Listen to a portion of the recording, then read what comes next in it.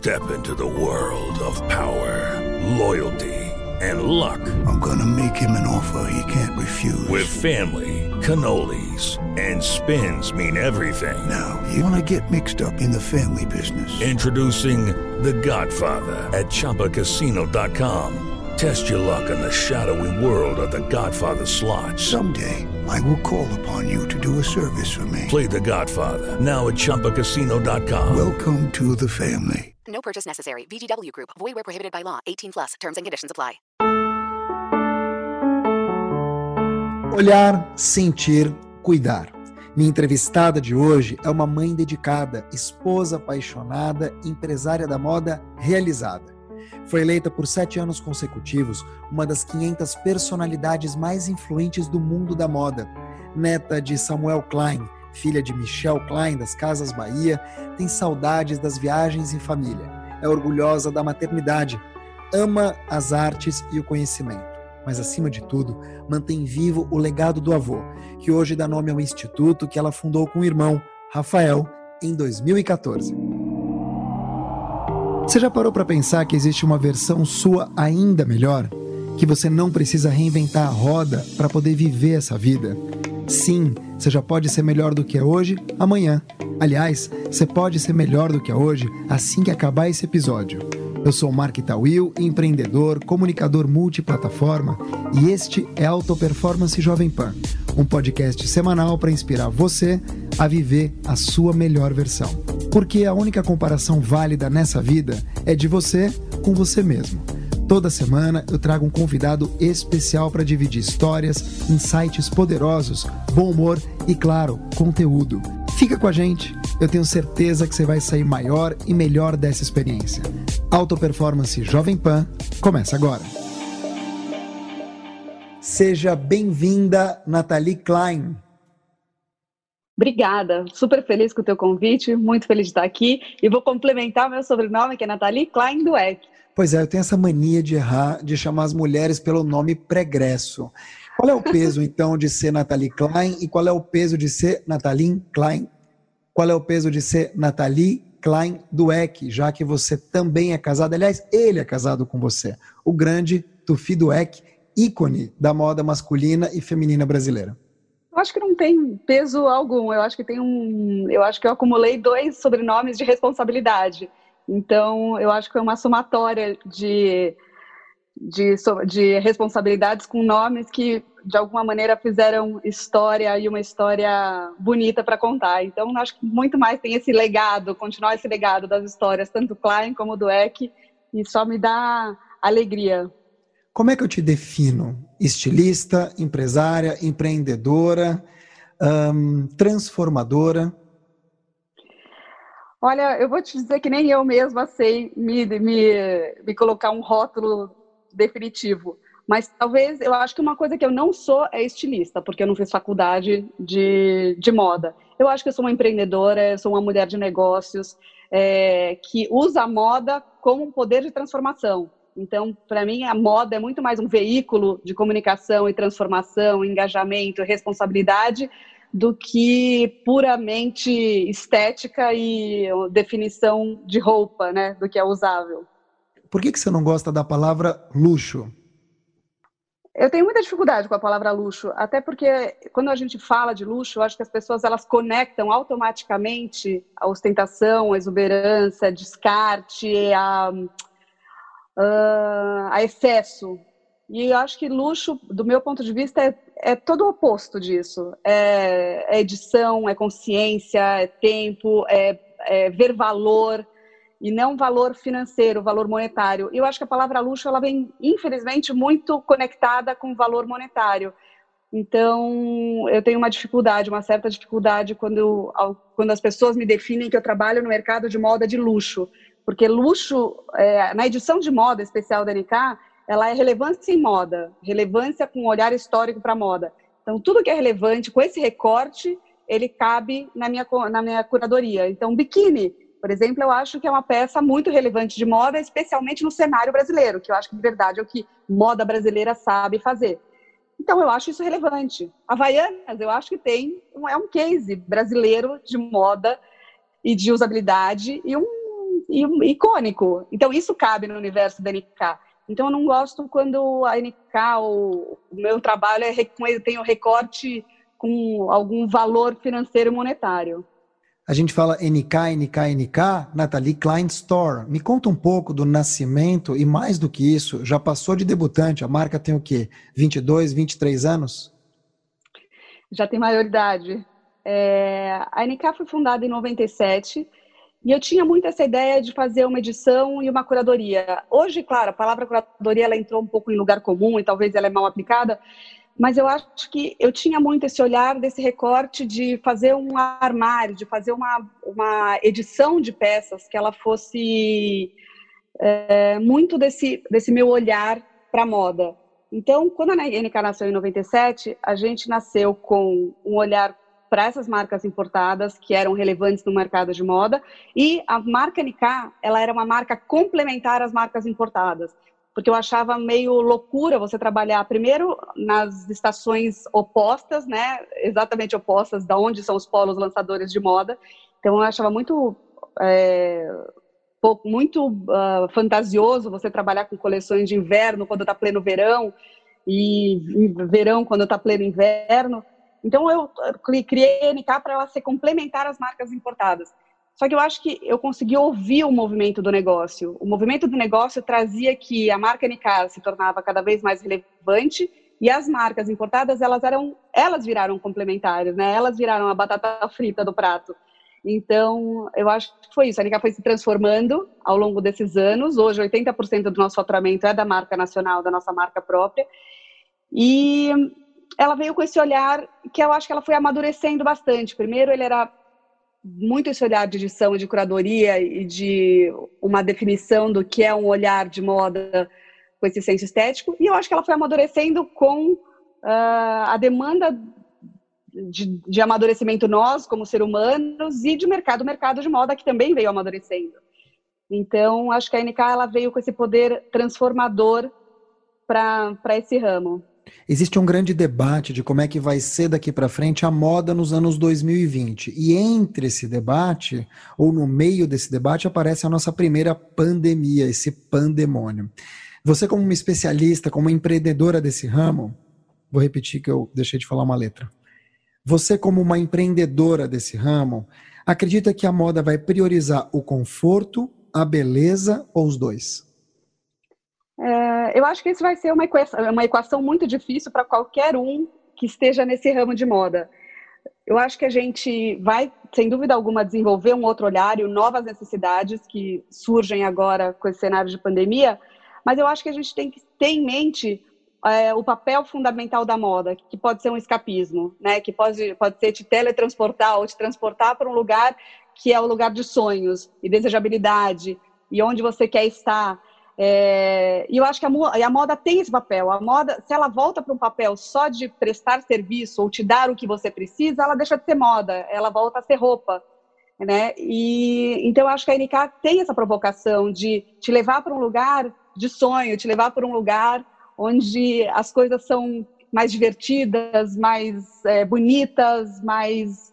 O poder de um filme, tem um poder de fazer isso, te transportar. O poder de um livro tem esse poder de transportar. Então, acho que a nossa realidade ela já é muito dura e crua se na moda também você se adequar a isso, você entregar só o que o consumidor precisa. Eu acho que você tem que dar além. Eu acho que a moda está aí para emocionar, para surpreender, para te levar para um universo de sonho que é fundamental nessa época pandêmica. Como é que você está captando esse movimento? O que você está sentindo? O que você está lendo? Como é que você está se nutrindo para poder aplicar isso na NK Store e, além disso, na tua vida? Você tem 2 filhos, você tem marido, você tem muito mais do que uma empresa. Você tem um cosmo que você vive e que também te orbita, te rodeia. Eu sempre fui uma adepta ao ensino continuado. Eu nunca parei de estudar. Então, quando eu termino uma formação, eu entro em outra, e o Tufi brinca comigo, fala que eu pego até panfleto em farol de qualquer tipo de cursos e coisas que estejam me movimentando e me estimulando a pensar de maneira mais enriquecedora. Então, agora, enquanto a gente estava esperando para entrar no ar, eu estou lendo O Momento de Voar, da Melinda Gates, E terminei recentemente o Essencialismo, que sem dúvida alguma foi um livro transformador no meu modo de atuação. Eu acho que é isso. A gente tem que enriquecer repertório, a gente tem que olhar para diferentes cenários, a gente tem que exercitar esse nosso poder de captar coisas novas que acontecem no ar, isso através de, como viagem agora não é uma possibilidade, talvez viajar através de YouTube, Instagram, viajar através de documentários, através de livros, através de história. E eu acho que é isso que vem me nutrindo muito. E como eu já era uma pessoa que se alimentava muito dessas fontes, então eu acho que o que mais me faz falta hoje de me alimentar são essas experiências mesmo de sair do lugar onde você está e respirar culturas diferentes. Isso, sem dúvida alguma, para a moda é um alimento. Então, eu estou tendo que me adaptar com o alimento local que a gente tem por aqui. Quando você podia viajar, e o mundo também, você fez um curso muito marcante na sua própria trajetória chamado Owner and President Management, OPM, que dura 3 anos, é voltado para fundadores de empresas ou presidentes. O que você aprendeu desse curso, que você aplica hoje e que você poderia dividir aqui com a gente, claro, em rápidas palavras? Mark, talvez esse tenha sido o maior. Eu acho que eu tive 2 grandes momentos de transformação na minha vida. Um, quando eu fui mãe, que eu virei mãe e que eu me entendi como ser humano, como a pessoa mais poderosa que existe nesse universo. Então, se eu posso fazer uma pessoa, eu posso fazer qualquer coisa. Isso é um empoderamento que, assim, só quem passa por isso entende o poder de um ser humano. E não é o poder, né, nem monetário, nem financeiro, nem de manobras, é o poder humano mesmo. Acho que o meu primeiro momento de transformação foi ser mãe, e o meu segundo momento de transformação foi participar do OPM. Porque o OPM ele é um MBA voltado para executivos que talvez em algum tempo de carreira não tenham tido tempo de fazer o seu MBA. Isso foi transformador na minha vida. Foi transformador porque eu voltei entendendo sobre o meu negócio, entendendo para onde eu quero ir, e entendendo muito que no primeiro ano do OPM a gente faz um exercício muito interessante, que é você contar e narrar a sua própria história. Você fica morando com 5 pessoas dentro de um apartamento durante alguns meses, indo e vindo para Boston, mas ele é presencial. E o primeiro ano você tem que narrar a sua história, né, para pessoas que nunca te viram, então você coloca os pontos da sua vida e você faz uma linha do tempo. Então já é interessante você fazer um exercício desse de linha do tempo. E narrar sua própria história. Em algum momento, no começo do 3º ano, eles pedem para você fazer uma história de trás para frente. Onde você quer terminar a tua vida e aonde você está hoje. E isso foi fundamental para a minha transformação como empresária e como mãe e como esposa e todos esses papéis que eu acumulo.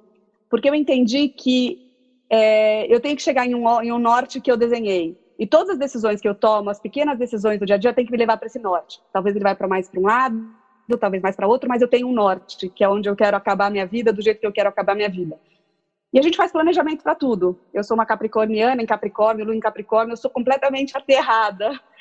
E se eu preciso ter um planejamento, mas eu faço planejamento para tudo e para todos, menos para mim.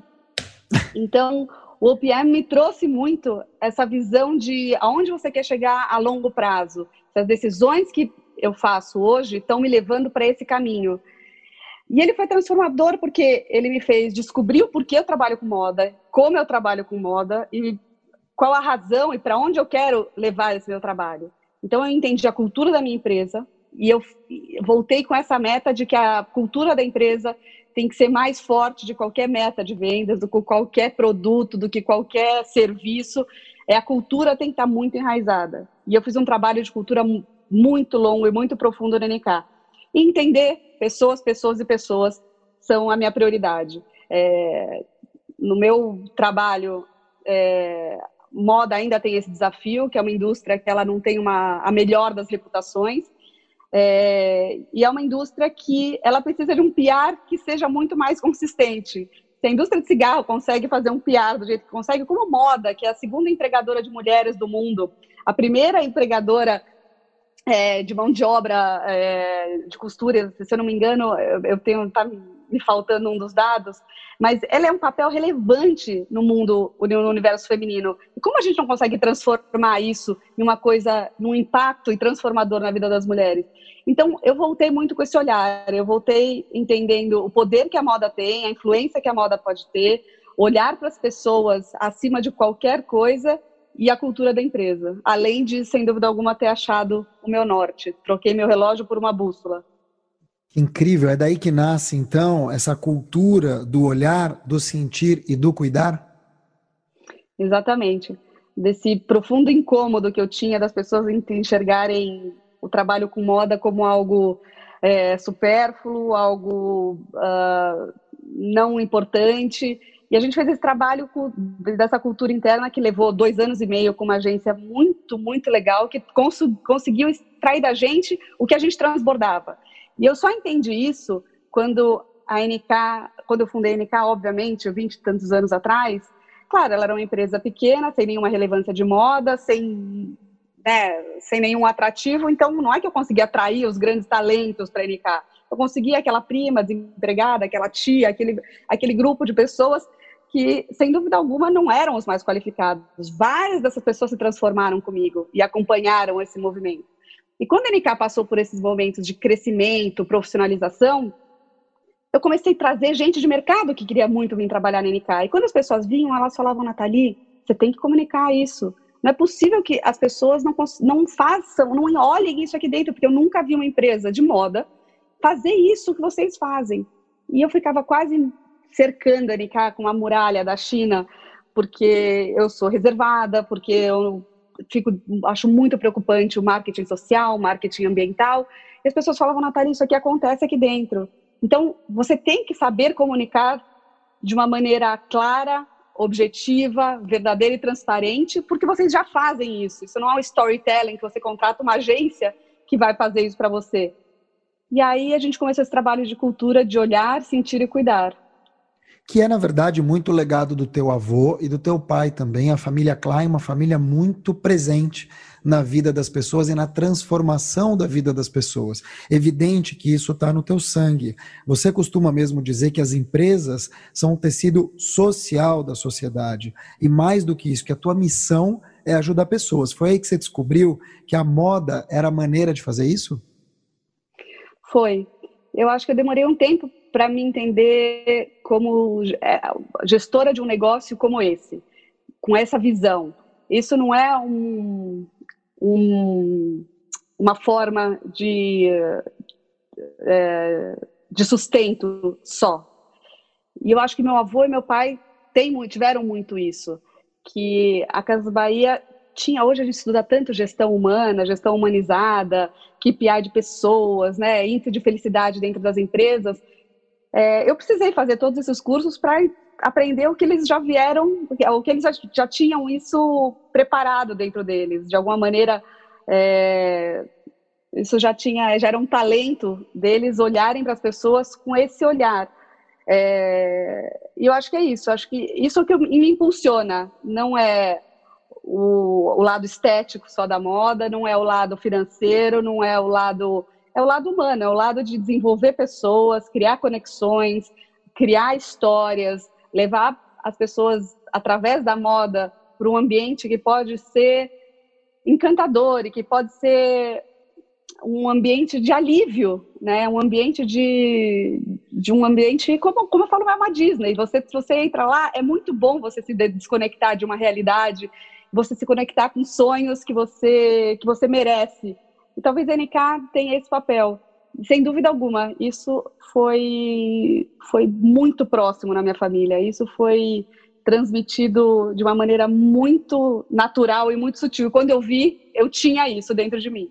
Você nunca trabalhou no grupo Casas Bahia? Você sempre quis ter o teu próprio negócio? E como é que tua família recebeu isso? Fala: não, pelo amor de Deus, eu quero você aqui.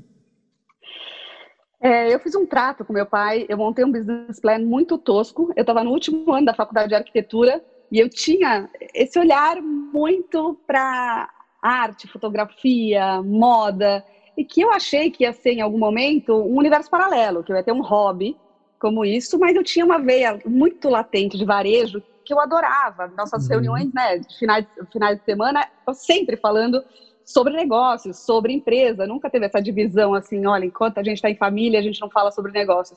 Pelo contrário, a gente brincava que quando meu pai pediu o sal, a gente tinha que pensar logisticamente como era mais rápido chegar ao sal dele. Senão ele falava, poxa, mas você não podia ter feito outro caminho.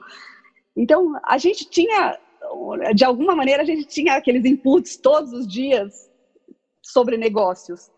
E eu achei que eu ia ter um hobby, que era arquitetura, ou que era arte, que era decoração e moda, e eu achei que eu ia trabalhar no varejo. E aí eu achei eu achei esses encontros. Eu falei, poxa vida, um negócio de moda, ele é muito de encontro com as minhas duas paixões. E aí, quando eu montei um business plan ultra tosco e fui mostrar para o meu pai. E meu pai falou, olha, eu acho incrível, eu acho excelente você empreender, mas você vai ter 2 anos. Então, se não der certo em 2 anos, você vem trabalhar no 5º andar das Casas Bahia. E eu lembro que, às vezes, a motivação é isso, né? A motivação é você dar certo e ter o seu próprio negócio, e às vezes a motivação é, eu tenho tanto medo que isso não dê certo, de eu ir para a empresa com maior amor e com maior respeito à empresa da minha família, mas não era isso que eu queria. Então, às vezes, só de você correr de um lugar que você não quer, a motivação necessária para você andar para frente. E toda vez que eu ia das Casas Bahia, que eu frequentei a vida inteira, eu chegava no 5º andar, eu me dava um arrepio, e eu falava, meu negócio tem que dar certo, meu negócio tem que dar certo. Então, depois de 2 anos, a NK se firmou no negócio, e acho que foi um caminho, uma decisão que hoje, olhando para trás, eu fico muito, muito satisfeita com a decisão que eu tomei. Como é que era a tua relação com o teu avô? Eu te pergunto isso porque logo depois eu quero falar do instituto que você e o teu irmão criaram e que ajuda diversos projetos com capital próprio. Então, quer dizer, não é uma questão de você passar por aí pedindo as coisas. Não, é realmente assim, uma ajuda de dentro para fora. Então, primeiro, me ilustra um pouco o senhor Samuel Klein e a relação dele com a neta. Eu tive uma relação muito próxima com meu avô. Muito próxima. A gente saía da escola e a gente ia frequentemente para o 5º andar das Casas Bahia. Lá a gente fazia lição, lá a gente era nosso parquinho de diversões. Meu avô falava sempre pra gente, então era um ambiente que era muito familiar, porque a família toda trabalhava no 5º andar e em nenhum momento tinha essa coisa muito dura, muito sisuda. Então, às vezes, meu avô estava com reunião com grandes presidentes de corporações e a gente entrava na sala para fazer brincadeira de elástico, de jogar papelzinho de elástico. Então, eu acho que todo esse ambiente trouxe para a gente um acolhimento do que é uma empresa familiar, do que é uma empresa como ela deve ser, né? Com as reações naturais de uma pessoa, é como a gente está aqui. A gente está em reunião, talvez entre um filho meu, talvez... Mas isso é o normal. Eu não sei porque se formou essa coisa tão formal e tão... separada da vida pessoal, da vida profissional. Então eu ia muito para as Casas Bahia. Meu avô sempre foi um cara que eu acho que ele enxergava além. E quando ele te perguntava uma coisa, ele não queria aquela resposta de bate-pronto que você sabia responder. Ele queria aquela pergunta, ele fazia muito aquelas perguntas que te incomodavam e que te faziam enxergar do ponto de vista que ele estava enxergando. E a gente fala que a gente trocava muita ideia com meu avô, e o trocar ideia era entrar com a sua e sair com a dele. Né?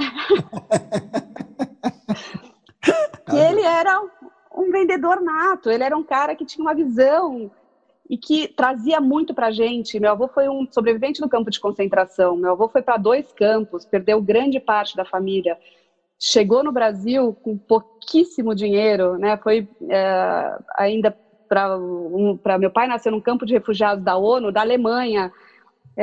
Então, acho que foi o cara que viu o pior do cenário humano. E é um cara que confiava nas pessoas. Então, quando ele entra no lugar e fala, eu vou te dar um crediário, eu vou confiar em você, eu vou te dar crédito, isso é uma transparência, é um olho no olho. Eu acho que isso foi o melhor do meu avô. Foi ter essa conexão com pessoas e acreditar nas pessoas. E foi um cara que, em momento nenhum, deixou a gente entender que a gente tinha recursos financeiros. A gente tinha uma vida que era muito confortável, não há a menor dúvida de que nunca, graças a Deus, me faltou nada, mas era muito longe de uma vida luxuosa que a gente via por aí. Até o ponto de a gente ir para a escola e meu primeiro carro foi um carro muito velho, um Gol muito estourado, e eu falava, pai, mas é verdade que a gente tem dinheiro? Porque não parece. Que é aquela coisa que as pessoas viajavam para lugares inacreditáveis, e a gente ficava em Sorocaba ou ia para São Caetano, porque a gente tinha esses valores, e em contrapartida, a gente via meu avô doando muito dinheiro. Então, sempre um grande filântropo, nunca falando não para ninguém. E a gente ouvia essas coisas, nossa, mas seu avô me ajudou, e a gente falava, poxa vida, mas a gente, né, o meu carro é detonado, a faculdade a gente tem que fazer de um jeito. Então, eu acho que meu avô não sabia só a sabedoria de onde dá, ele sabia para onde não dá, que era mimar a gente e deixar a gente numa vida alienada. Então, eu e meus irmãos, a gente nunca teve uma vida alienada, e o que chega a ser quase decepcionante para as pessoas que imaginam a vida que a gente tem. Nunca nada da gente foi em excesso. A gente tinha uma vida muito, muito regrada e muito cuidada quando se falava sobre o aspecto financeiro. Então, eu acho que conviver com ele foi um presente, e eu carrego até hoje a plaquinha que ficava no escritório dele, que é nunca traia confiança. Então, quando você sentava, a primeira coisa que você olhava atrás dele é isso: não trai minha confiança, faça o que você for fazer, mas não traia minha confiança. Eu acho que isso, para mim, é arrepiante. Porque é o que me faz pensar nele. Nas pessoas, na verdade, é você acreditar nas palavras, você acreditar nas atitudes do outro, às vezes cegamente. Por isso que você deu o nome, você e teu irmão, de Instituto Samuel Klein? A gente deu o nome do instituto porque acho que meu avô, no final da vida, ele tinha mesmo essa preocupação de quem ia fazer o legado do intangível. O legado do tangível tem bastante gente fazendo. Ou é banco, as lojas estão aí, estão funcionando, tem gestores. Mas quem que ia cuidar desse legado intangível? De tudo que ele fez? E eu e o Rafael, nós sempre fomos muito, muito, muito próximos desses assuntos. Então, a gente visitava muitos lugares, a gente entendia muito a filosofia dele de doação, e a gente se comprometeu com ele a dar continuidade. E aí, no último ano de vida dele, a gente começou a mapear um pouco o que ele queria que a gente fizesse, como ele queria que a gente aplicasse esses recursos. A gente ia fazer gestão desses recursos, então meu avô fez a transferência de recursos dele em vida, com uma missão bem específica e um mandato muito claro, para que eu e o Rafael fizéssemos essa gestão de filantropia. E a gente herdou uma feira filantrópica, né, de todos os lados, sem foco, sem recorrência, incrível. Mas a gente falou, a gente não vai dar conta. A gente tem que ter em mente uma coisa muito importante. A gente vai continuar o legado do meu avô com as causas e com as áreas sensíveis dele, e por isso que no Instituto a gente tem os óculos dele. E a frase embaixo é que a gente consiga enxergar o mundo através do seu olhar. Porque eu posso contar essa história, eu posso reproduzir como eu reproduzo para os meus filhos, mas quem passou por uma guerra, quem perdeu a família e quem chegou no Brasil com $5 mil no bolso, quem teve que andar de charrete de porta em porta, foi ele. Então a gente nunca pode deixar de cada real que a gente faz em investimento social, olhar através das lentes dele, né? O que ele olharia. Então a gente fez esses recortes de tradição e cultura judaica, que é um eixo de atuação do Instituto, e a gente fez um recorte de educação com recorte em primeira infância, porque foi um cara que estudou só até o 3º ano da escola. E então eu e o Rafael, a gente tomou pra gente essa responsabilidade, e isso nos dá um orgulho assim, sem tamanho. E talvez essa seja a minha grande fonte de norte para onde eu quero estar nos meus últimos dias de vida. Que vão demorar, se Deus quiser. Nathalie, tem uma questão também que eu gosto bastante nesse trabalho de vocês em relação ao Instituto, que é o trabalho de governança. A gente vê hoje no Brasil muitas organizações não governamentais, muitos institutos que pecam por não saber gerir. Falta um pouco dessa mão gestão, mão empreendedora, mão, não vou dizer de transparência, porque seria injusto, mas essa mão mesmo organizacional, quando a gente fala em terceiro setor, ou já evoluiu? Acho que de onde a gente pegou há 6 anos atrás, eu acho que a gente já teve uma grande evolução. Mas a gente tem que entender que as pessoas que trabalham no terceiro setor, ou que fundam as suas próprias ONGs, ou são líderes comunitários, ou são empreendedores sociais, vários deles têm esse perfil, né, que sejam menos money makers e menos, já tenham esse perfil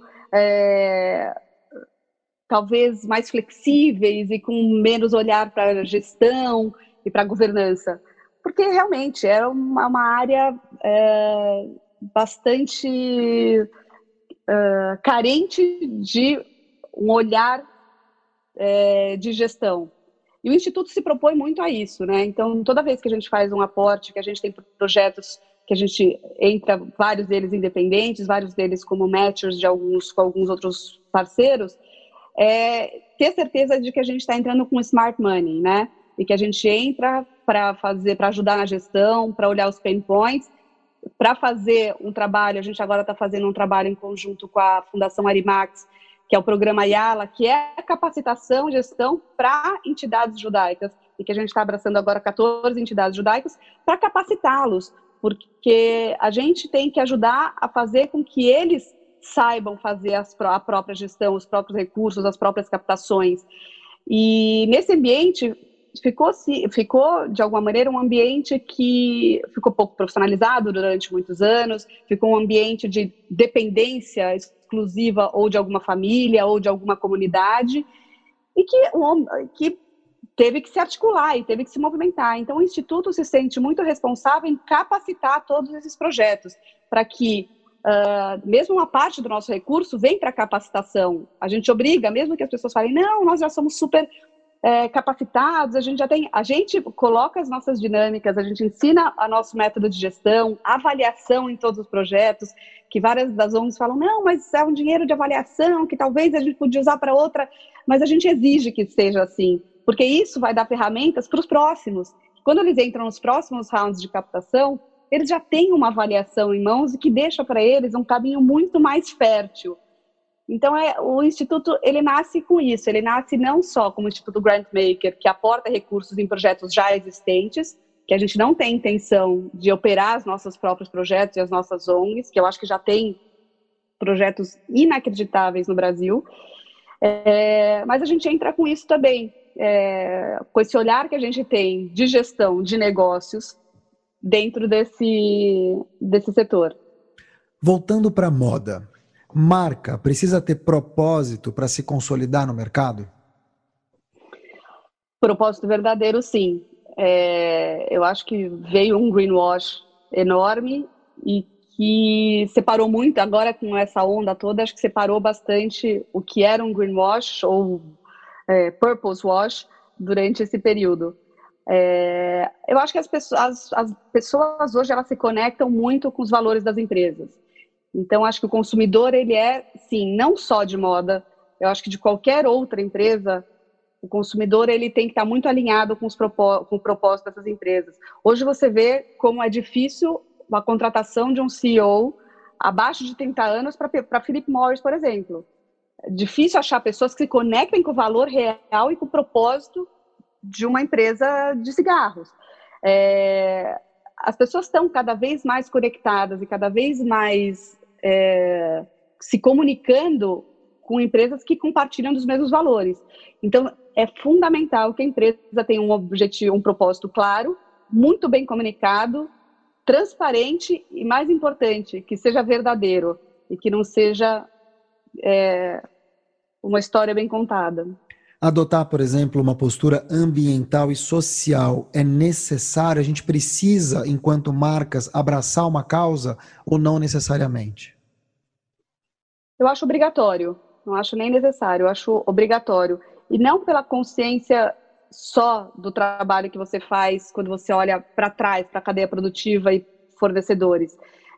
Isso, a moda, ela ficou para trás durante muitos anos, ela realmente perdeu tempo durante esse time. O time que a indústria ia se transformando. E agora a gente vem correndo super atrás do prejuízo. Mas a indústria da moda se transformou muito nos últimos 10 anos. Com essa consciência de cadeia produtiva, com a consciência de responsabilidade pela cadeia produtiva. Mas a gente precisa dar um extra mile, a gente precisa pensar que, além da gente olhar para trás, a gente também precisa educar esse consumidor, a metodologia de consumo dele, porque não adianta nada a marca fazer todo o trabalho por trás de capacitação, qualificação, preço justo, mapear fornecedores, rastreabilidade, e chega no consumidor, o consumidor usa uma vez e passa para frente aquela peça. Aí a última pecinha da sustentabilidade, ela é quebrada pelo elo entre a marca e o consumidor. Então a gente precisa construir essas marcas que perpetuem, e que, quando eu falo que meu armário hoje ele conta a minha história, é isso, são as memórias que estão, as melhores memórias que eu tenho, elas têm que estar retratadas no meu armário para que a minha filha conte essa história, para que os meus netos contem essa história. Então eu acho fundamental que a gente tenha uma consciência de cadeia por completo, especialmente na moda. Você citou o essencialismo. O que vai ser tendência de comportamento nesses anos 2020, na tua visão? Eu acho que a compra precisa e cirúrgica. A compra muito bem editada. Eu acho que a gente já passou pela época de experiência, a gente já passou pela época de encantamento. Agora eu acho que eu vou comprar o essencial, mas o melhor que eu posso dentro do essencial.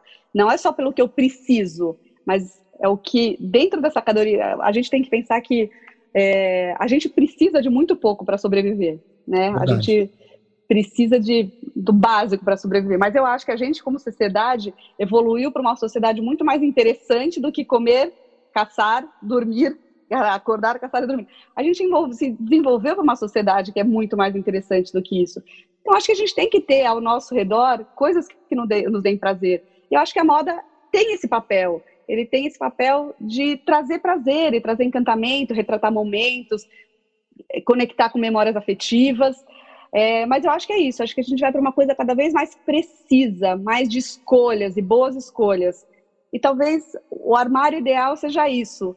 Você ter as suas boas escolhas, você consiga fazer um update no seu armário com as coisas que te tragam frescor e te tragam novos desejos e novos sonhos, mas que, mais importante, contem a sua história. Tem um papel muito forte da colaboração. A gente vê muitas collabs acontecendo, grandes estilistas ou empreendedores com empreendedores que assinam coleções. Você tem hoje, a tua assinatura que já estava na porta, foi para as roupas. Quer dizer, qual é o papel da colaboração nesse mundo de cooperação, de economia compartilhada?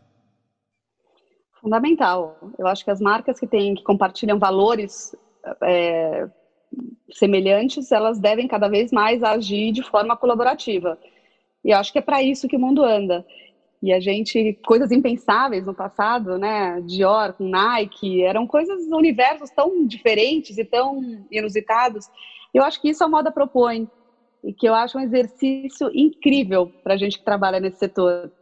Expandir um pouco esse universo que é quase, infelizmente, é quase uma panelinha, é quase um circuito que tinha muita exclusão e que selecionava muitas pessoas. Eu acho que agora não, a gente vai ter a nossa voz amplificada em lugares que as pessoas não imaginavam, juntando marcas muito pouco prováveis, né?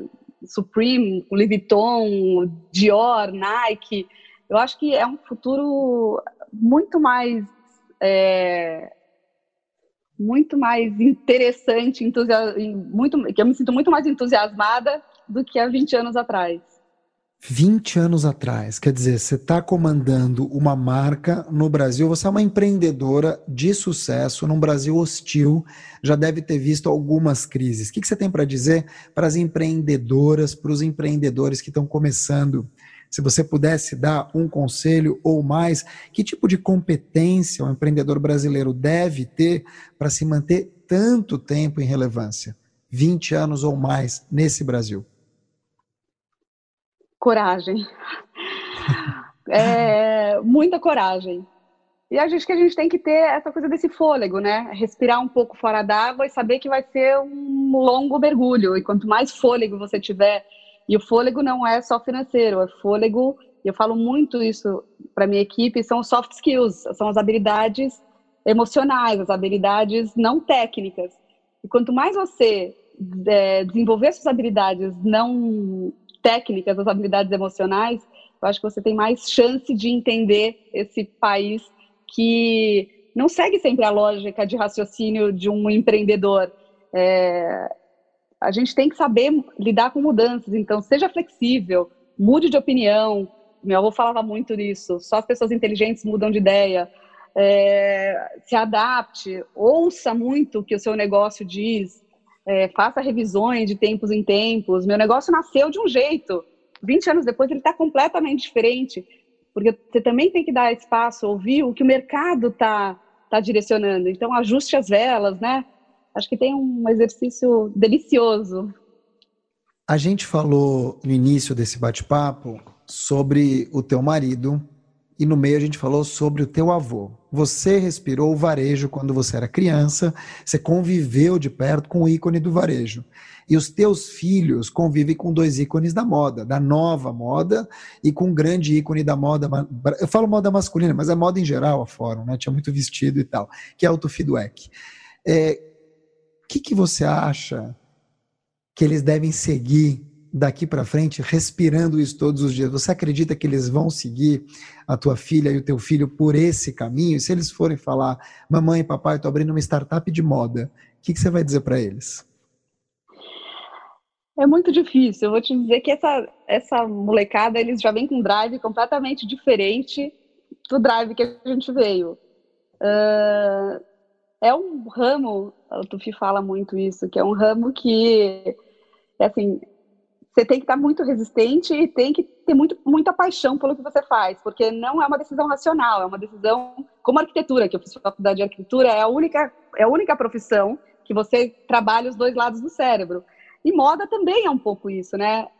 Eu falo, quando eu vou fazer palestras para meninada que é para moda, a primeira coisa que eu mostro é um balanço. Eu falo, quem gosta disso? Quem trabalha com moda quer trabalhar com moda e gosta disso? Ninguém levanta a mão.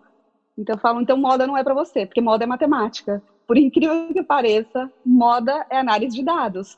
É olhar para trás, é saber muito sobre balanços financeiros. Eu adoraria que meus filhos fossem para outros ramos, que eles não fizessem, não trabalhassem com moda, porque meu pai fala sempre isso, que jamais vai entender meu negócio, que a cada 3 meses eu preciso montar um negócio novo. É um desafio sem fim. Eu não sei se algum deles tem um perfil. A minha filha é uma ambientalista nata. Já? E meu filho tem totalmente. Essa juventude, eles já são cri-cris, né, da idade. Pessoal, ela tem 10 anos de idade. Ambientalista e sindicalizada. Que e maravilha. Adolescente. Não, então eu acho que eles têm já esse olhar. Ela não tem esse encantamento por moda. Acho que, não sei, é transformador, mas eu acho que a gente tem expectativa dos filhos fazerem o que a gente não fez. E talvez eu acho que ela vai para uma área um pouco mais artsy, mas E meu filho tem uma mente super de engenheiro, super racional e super lógica, é um pensamento super sequencial e lógico. Então é difícil falar. Não sei se algum deles vai ser picado por esse bichinho da moda, mas uma coisa é verdade, se é picado, você não tem como escapar. Você está sempre sorrindo. Você é assim ou é só quando você fala de moda e família? Eu sorrio bastante. Você sabe que às vezes até eu olho, quando eu faço entrevistas e ou tiro fotografias e tal, eu acho que eu sou bastante otimista. E eu acho que a imagem que a gente passa é isso, né? É muito da energia que a gente passa. Então eu posso estar aqui carregando pedra, falando que o momento está o caos e que a gente está passando por desafios que jamais nessa história. Mas eu acho que tem muita gente que vai olhar e que vai falar, puta, que energia, que coisa incrível. Como tem gente que ainda acredita? Porque é isso, eu me inspiro em pessoas que sorriem, me inspiro em pessoas que têm ânimo de viver, e que têm alegria e que têm coisas boas para passar. E eu tenho certeza que tem gente que me olha também e que se espelha nas minhas decisões e nas minhas palavras. Então eu acho que é uma responsabilidade você passar uma imagem que é verdadeira primeiro, porque eu tô aqui com você e tô adorando estar aqui com você. Eu escolhi estar aqui com você. E eu tô me dedicando esse tempo a só estar aqui com você. Então, quando são essas decisões, talvez eu saia daqui e faça uma coisa que não me dê tanta alegria. Talvez eu vou ter que fazer homeschooling com os meus filhos. Mas eu estou lá, dedicada e integralmente dedicada àquilo. Então, a gente faz opções na vida que a gente tem que estar felizes com as nossas decisões. E eu estou feliz de estar aqui falando com você. E eu estou super honrado. E essa era a minha próxima pergunta, justamente sobre homeschooling. Mas antes, como você já deu a deixa, como é que você desenvolve esse teu senso de presença? Você medita, você lê, você ouve? Sempre foi assim ou vem pela maturidade? Eu acho que vem com a maturidade. Eu acho que eu sempre fui muito focada e sempre fui muito... Eu falo que eu tenho muita acabativa, mais do que iniciativa. A gente tem que terminar as coisas, né? Então, a gente vê essa molecada que abre janelas e pá, pá, pá. Eu adoro pegar janelas abertas e falar, então tá bom, e como é que se conclui isso?